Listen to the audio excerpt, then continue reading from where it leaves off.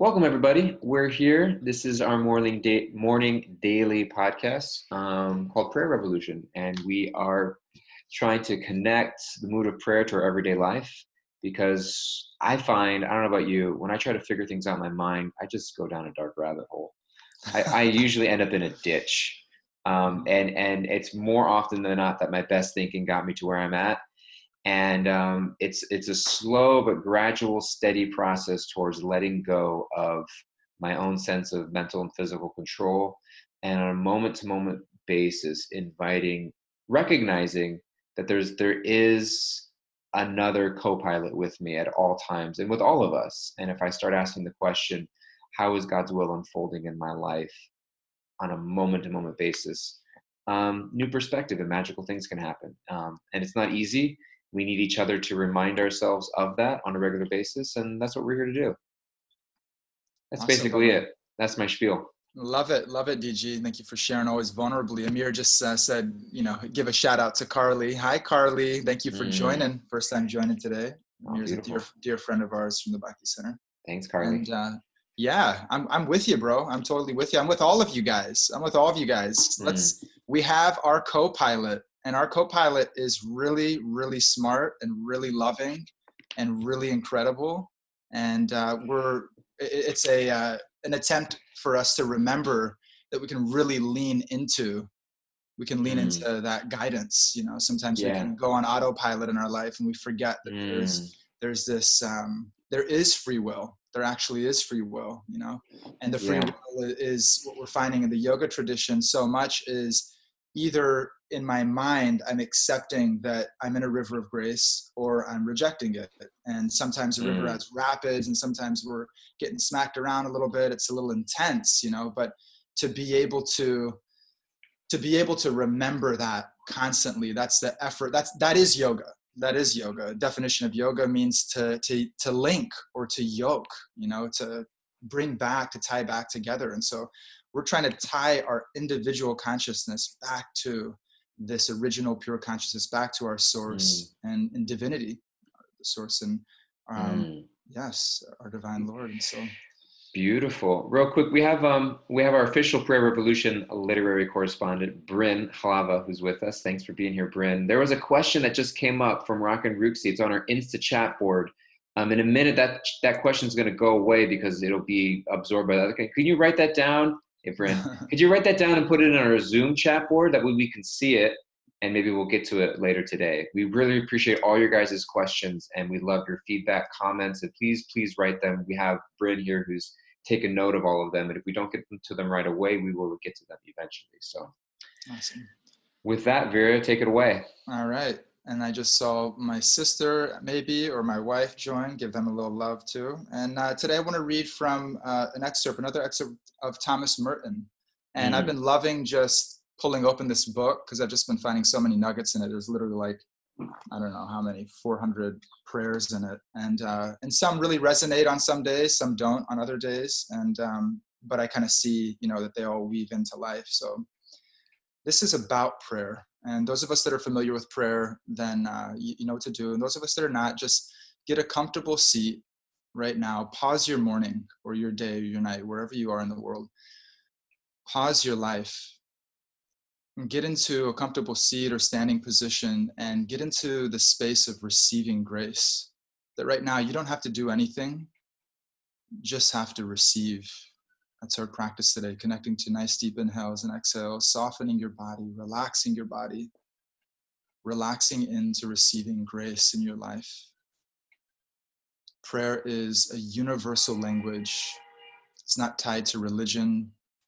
It's not tied to any social, economical, physical, mental, emotional state of being. That it's available to us always. It's a language that breaks across all boundaries and barriers. And it's the individual self connecting with the super self. It's the individual heart connecting with the source of all spiritual energy, the source of all spiritual life, the individual self connecting with our divine Lord. So now in that mood, just receiving with your eyes closed. When I'm liberated by silence, when I'm no longer involved in the measurement of life, but in the living of it, I can discover a form of prayer in which there is effectively no distraction. My whole life becomes a prayer. My whole silence is full of prayer. The world of silence in which I am immersed contributes to my prayer. My dear Lord, please help us that in all situations in our life, in every circumstance of our life, to keep you in the center of our life, to keep you in the center of our mind, of our consciousness, of our desires. Whatever it is that we're seeking in this world, let it be an offering to you. Whatever it is that we feel we're lacking right now, help us to lean into you, our co-pilot, to remember that you're with us always. And sometimes I forget that you are right next to me, that you're within my heart, guiding my wanderings in this material world.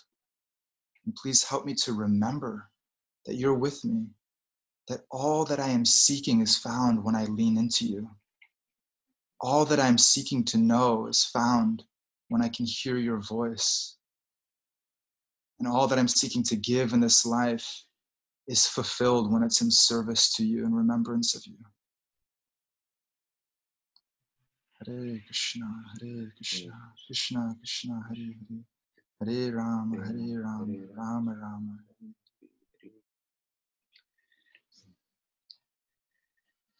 Thank you so much for leading us in beautiful prayer. Yeah, thank you, Baba. Give an opportunity. How you doing this morning? I'm doing okay. Yeah, I'm doing okay. I still am pretty whacked out, man. I've been 3 days. I'm still trying to figure out what it is, but it seems like I got some pretty bad food poisoning, but TBD. So I'm like, I'm feeling good enough to be on this podcast and not to send you a SOS for another partner to join, but otherwise I'm physically, I'm feeling pretty whacked out, and at the same time, like I just feel like when I pray, you know, and just in that prayer right now, it's like physically maybe one thing, you know, mentally maybe one thing, but spiritually there is a connection beyond it, you know, and I feel it when I'm in prayer. I feel it when I go into meditation, even when my physical state isn't so strong, that there's something beyond that, you know. There is a fulfillment and a grace and a steadiness and a hope, etc., you know, that is beyond the physical and the mental, and that gives me so much. It just gives me so much hope, you know, that I can be steady in my life, that I can be steady in that prayer, like Thomas Merton is saying, that, you know, every experience of my life, I'm immersed in life, you know, and that's contributing to my prayer, you know, that in that space of silence, when I've connected, you know, then everything becomes an asset. Everything becomes a supportive element in that spiritual consciousness. Every single thing, including that siren, right? That siren could make me go into a state of fear and concern, you know, or that siren could be, you know, a catalyst for waking up and digging deeper and asking the right questions. And so that's the space that I'm in this morning, and feeling feeling grateful to be in that space. Oftentimes, like when I'm coming out of sickness, like the first day, like on Saturday, I was like, I couldn't move without my head feeling like I literally got hit in the head with a brick. I couldn't move without that. And as you know, the next day happened, the symptoms are much less. And as I'm kind of coming to less of that intense symptom, there's this sort of like soberness. Like I've been eating very simple, been like living a very simple life, you know, like more simple than I already have been, you know, being in the building for the last 3 weeks. Veer's already a pretty simple guy. So simple means he's just breathing, basically. I'm breathing. Yeah, I am breathing, guys. And, but there's this sort of like sobriety that comes over me, you know, where it's like, I'm not like so far in the future. I'm not dwelling so much in the past, you know, I'm just sort of like, I'm here, Mm. And there's a sort of like gentleness of my mind and a gentleness of my consciousness. And at least I notice it's almost like my mind and physical body are exhausted. So they sort of like, they give up for a little while. They give up the supremacy. And there's the more gentle dog inside is like, boop, boop, you know, like is unpacking his voice a little bit more. And so I'm kind of in that space right now, just sort of gentle frame of mind, and grateful to feel that there is a connection beyond the mind and the body. Yeah. It's beautiful to be in that space. When I'm sick physically or mentally or emotionally, I try to be in that space. But I think it's it's sometimes, what do you do if you're sometimes when you're sick, it's like the last thing you want to do is like try and be spiritual, you know? Sometimes it's the last thing that you want to do. Is like, it's already hard enough sometimes to kind of keep a regimen and be disciplined. But when you're sick, either you have some ailment physically, or when your mind is just tired, it just feels like it's all the more harder sometimes. And so how do you do you feel it's like, oh, we just got to give ourselves some slack and a break during that time, or we got to push through it, or, it's almost kind of like when life gets a little challenging. So people have been asking me also, even now, particularly during this like COVID-19 period, it's like, some of us are just kind of hanging on with things, and is it okay to slacken a little bit in ways that I need to cut myself some slack in order to get through some of the difficult times? Or is it a time that because I'm supposed to go deeper and do more?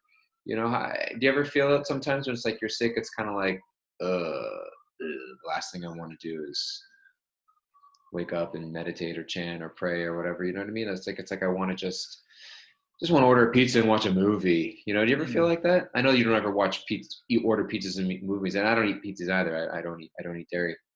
But you know what I mean? That kind of feeling, Totally. Yeah, totally. That we want to numb out, that we want to avoid feeling what we're feeling because it's super intense. Yeah, totally. Definitely. Yeah. I can relate to that. And I do watch movies. I'm not like I do watch movies. And so I have watched the movies over the last couple of days, just feeling, very zoned out, and I've rested a lot also. And I've done a lot of self-care practice. But yeah, definitely there's a tendency to zone out, and I'm not immune to that for sure. And I can relate to that, definitely. And I also recognize in it, the question, I'm kind of hearing principles in it. One is like, am I spiritually striving, in a way which is like aggressive and almost like judgmental of myself, So it's like where is the striving coming from? Is it coming from like, you're not good enough, So it's coming from like this fear, and it's coming from like this more judgmental, kind of shameful energy, So I think that's something we've talked about a lot on the podcast, is to be conscious of that, because that voice is never going to serve us. If I'm sitting down and I'm sick as a dog and I'm like beating myself up, I'm saying like, you're just like a bad person because you're not, using this opportunity to surrender to the, to God, your higher power. It's like, what is that? Like, whose voice is that? It's definitely not our higher power. It's definitely not our soul. It's definitely not our higher consciousness. It's something grungy. There's some conditioning. There's some, self-worth and some type of ego construct conditioning that's been built in that wants to hurt us, that wants to keep us down, keep us in that conditioned state. And so it starts with self-acceptance for sure. I think that, just that a self-acceptance of, I have desires. I feel like crap right now. I feel like I'm in a dark hole right now. It starts with that. And ideally that's something that we're not doing on our own. We talk about that a lot too. Ideally, that's not something we're doing on our own. It's not like, we don't recommend people to go hike the Himalayas, hike, Kilimanjaro or, Everest on their own. We don't recommend that. And so we don't recommend people to journey through life on their own either, without support on the path. And so I think it starts with acceptance. I think just being conscious of those are two big poles of opposites, right? Either I'm guilting, shaming, judging myself, or I'm accepting myself for where I'm at, you know. And if I'm guilting, shaming, and judging myself, then whatever I move out of, it's being propelled by that guilt, shame, judgment. And ultimately, like it's not serving love. It's not a higher consciousness. I'm being pushed by fear. I'm being pushed by some lower kind of state of consciousness. So it's going to come back. I'm gonna have to go back into feeling those same feelings again. Where if I accept myself, you know, I'm feeling sick, I'm feeling really out of it, you know, doing the best I can. I think definitely, you know. And then with that, there's two other principles that come into mind. It's like, okay, now I can get complacent, I can get lazy, and I can get tamasic, right? Which is like, all right, I'm doing the best I can, so like, let me just veg out eternally, you know, like that's another space. We can give ourselves that space, and then we end up, you know, feeling even worse. We feel more sick, we feel more degraded in our consciousness. And then the other side is like, okay, like I'm feeling this, you know, and okay, what's my choice? Like if I'm actually sitting in that, Thomas Merton's talking about, like, to actually get to a place where it's going to be uncomfortable, but we can come to a place of silence where the mind isn't just pushing us to act, you know, based off our conditioning. But if I could come to that place of silence. So there are all these poles, you know, like any one extreme, if we're not ready for it, it may not serve us in our journey. But, you know, one is that complacency is never, you know, if I just stay in complacency forever, it's not going to serve me. If I'm pushing myself beyond my limit, beyond my capacity, then, you know, where's that coming from? So I think, so some few ideas on it, you know, how to give ourselves space, but not, you know, not sit stuck in the mud, you know, eternally. Is our one of our listeners, Dawn, she throws up there, like, self-judgment isn't self-judgment a form of hubris? And as she wrote that, I had to be honest, I had to look up the word hubris. And it means excessive pride or self-confidence. And interestingly, in Greek tragedy, hubris was defined as excessive pride toward or defiance of the gods, leading to nemesis. Then I had to look up the word nemesis. Nemesis, the inescapable agent of someone or something's downfall. A downfall caused by an inescapable agent. So I turn that, mean like nemesis, almost like my downfall caused by like some unavoidable thing outside of myself that I can't control. And my hubris is it's almost like a self-indulgence that comes from thinking that it's kind of like self-condemnation is like a flip side of a pride, because it's still a form of self-indulgence. And I was thinking that it's interesting that in Greek tragedy, the word is used as a defiance of God, because it's almost like I am so pathetic and terrible and piece of dog do that I'm so unlovable that like I can't be scooped up and hugged and held. Like there's no hope for me. You know what I mean? I think that's kind of where that ultimately leads to. It gets to this place of there's no hope for me. There's no hope for me. When we keep going down that we keep going down that hole, and we start telling this story that there's no hope for me. I made a mistake and therefore there's no hope for me. You know what I mean? Or I keep making mistakes and therefore there's no hope for me. And so, and I think it's almost a defiance of faith. It's like, it's the opposite of faith. Whereas opposed to believing that actually, like, you know, it reminds me of the beautiful quote by Mother Teresa, is that give yourself fully to God. He will use you for great things, on the condition that you believe more in the power of his strength than in the power of your own weakness. You know, and that power, that higher power, is far infinitely more greater than any of our mistakes or weaknesses. And it also reminds me of this beautiful verse, from this hope-giving verse from the Bhagavad Gita in the 9th chapter. In 9th chapter, verse 30, where Krishna says, even if one commits the most abominable action, if such a person is engaged in devotional service, they are to be considered saintly, because they're properly situated in their determination.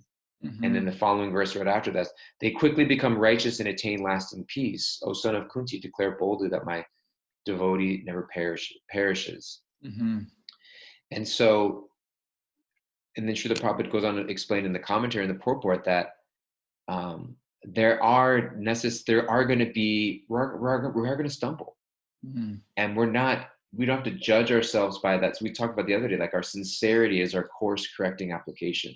You know what I mean? Our sincerity is our course correcting application.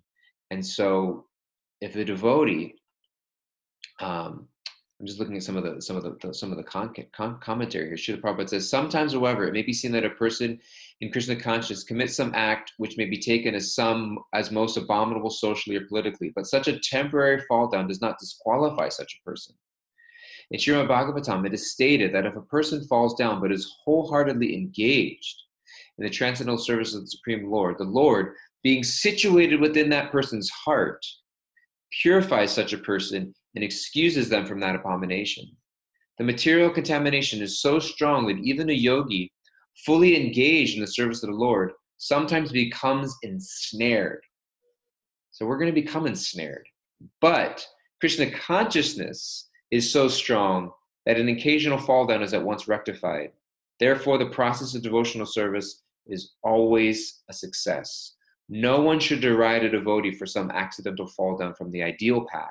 But, as explained in the next verse, such occasional fall downs will be stopped in due course as soon as a devotee is completely situated in Krishna consciousness.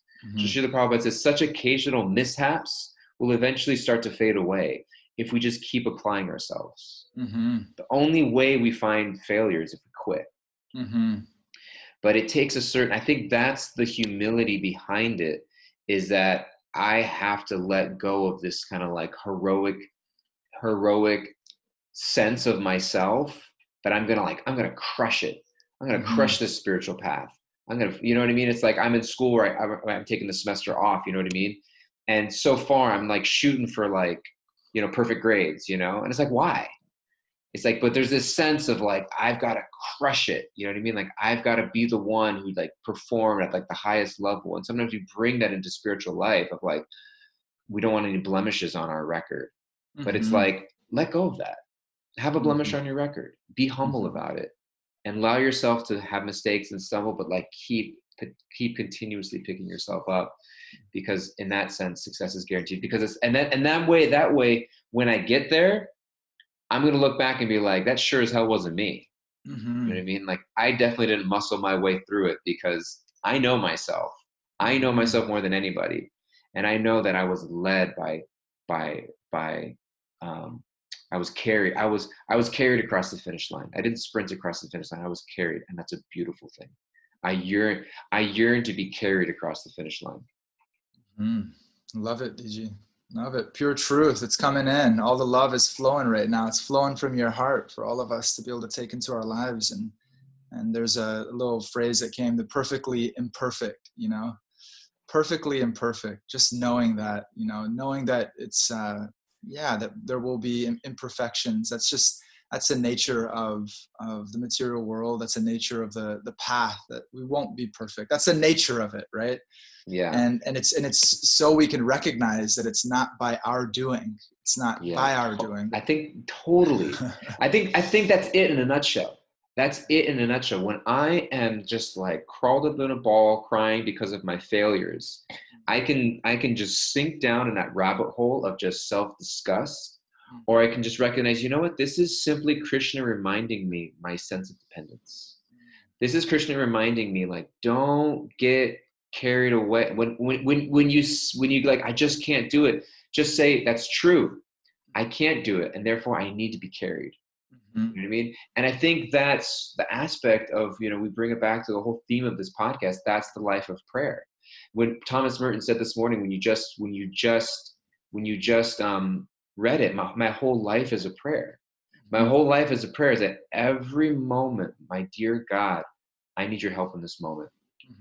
I need your help in this moment. I need your help in this moment. I need your help in this moment. I need your help in this moment too. And you know what? This moment, I got this moment. Now I got this moment. I got, no, wrong.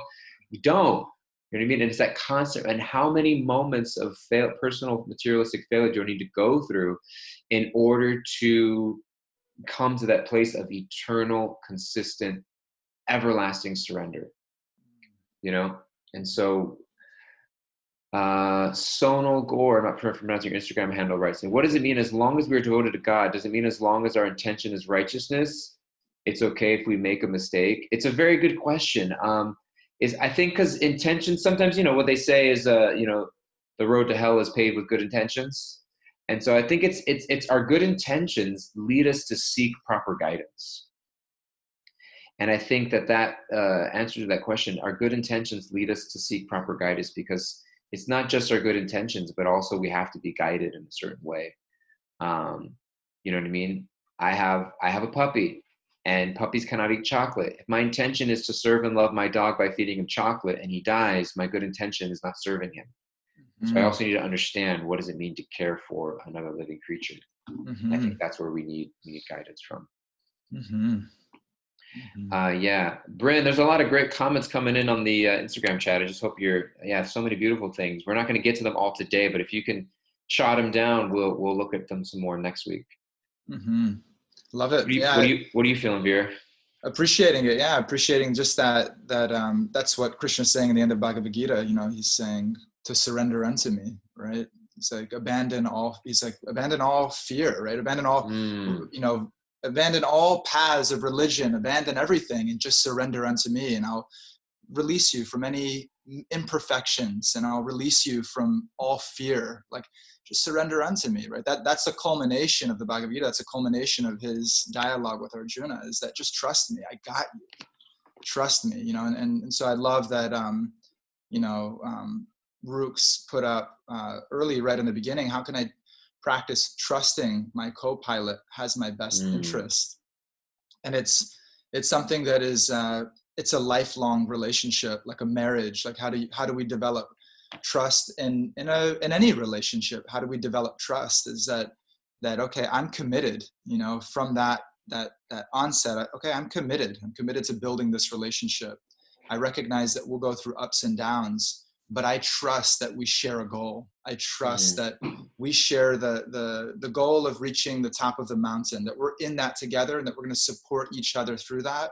We're going to work together through that. And that takes time. When we first start, maybe it's a little easy. We first start our spiritual path, and we're kind of like on the foothills, and the weather's a little nicer. But then as day one goes, day two, there's dark nights, there's cold nights. Somebody loses something on the path. Sometimes it's, it gets rainy and cold. And in those moments, that's when the love and the surrender and the connection, the trust builds through it being less conditional. The trust builds through, okay, external circumstances are really intense right now, and I'm choosing to continue to trust.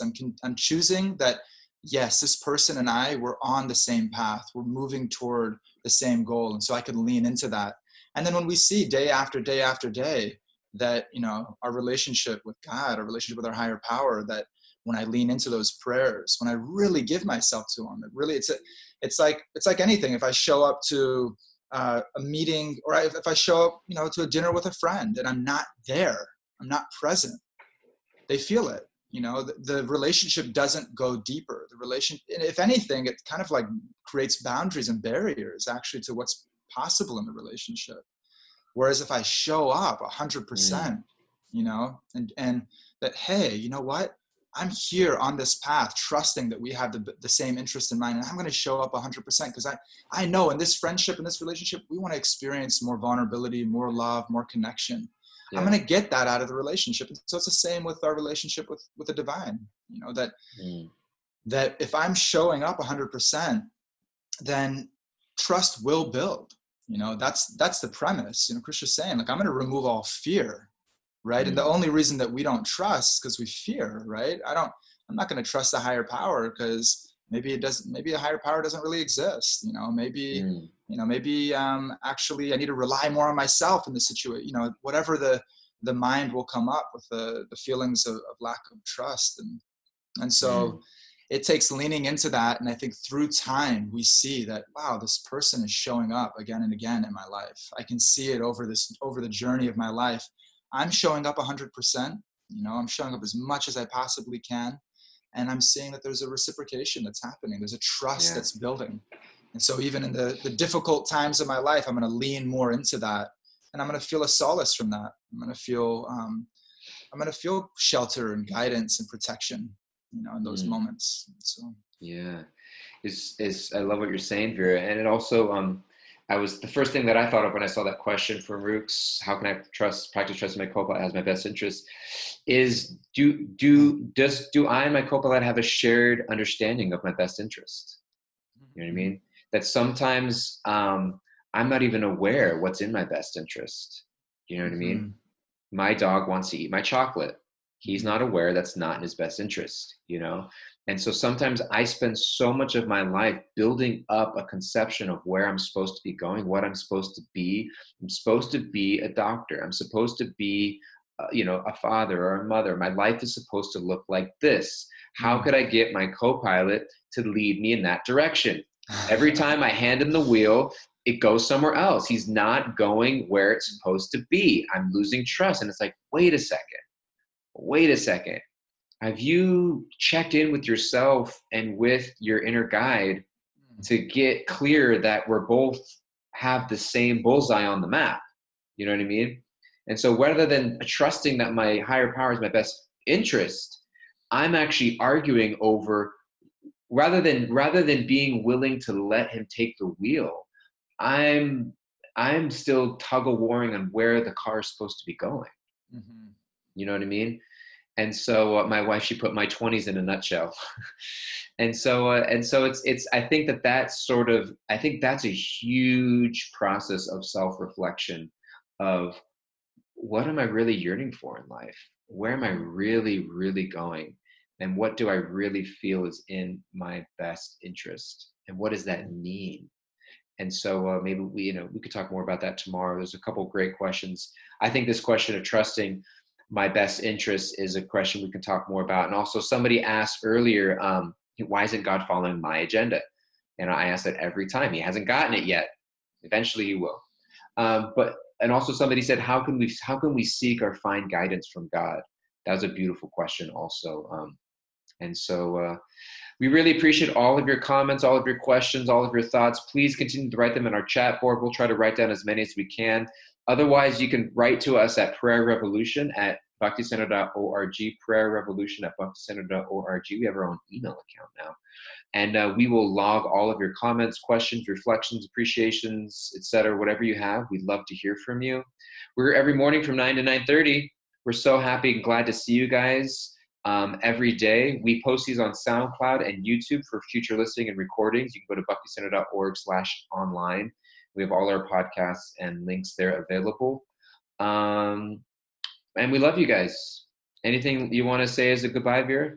Just grateful. Yeah, grateful to explore it. We're all in the process. We're all coming at it from different perspectives, different angles, all of us together, coming together in this way. It's actually what brings out the best in all of us. And look forward to hearing more and more from you guys as the days go on, and learn so much just from being with you, just being in your Sangha. It's transformational. So. Beautiful. Love you guys so much. Thank you. And we'll see you tomorrow, right? Yes. Okay. And boy, everybody. See you guys.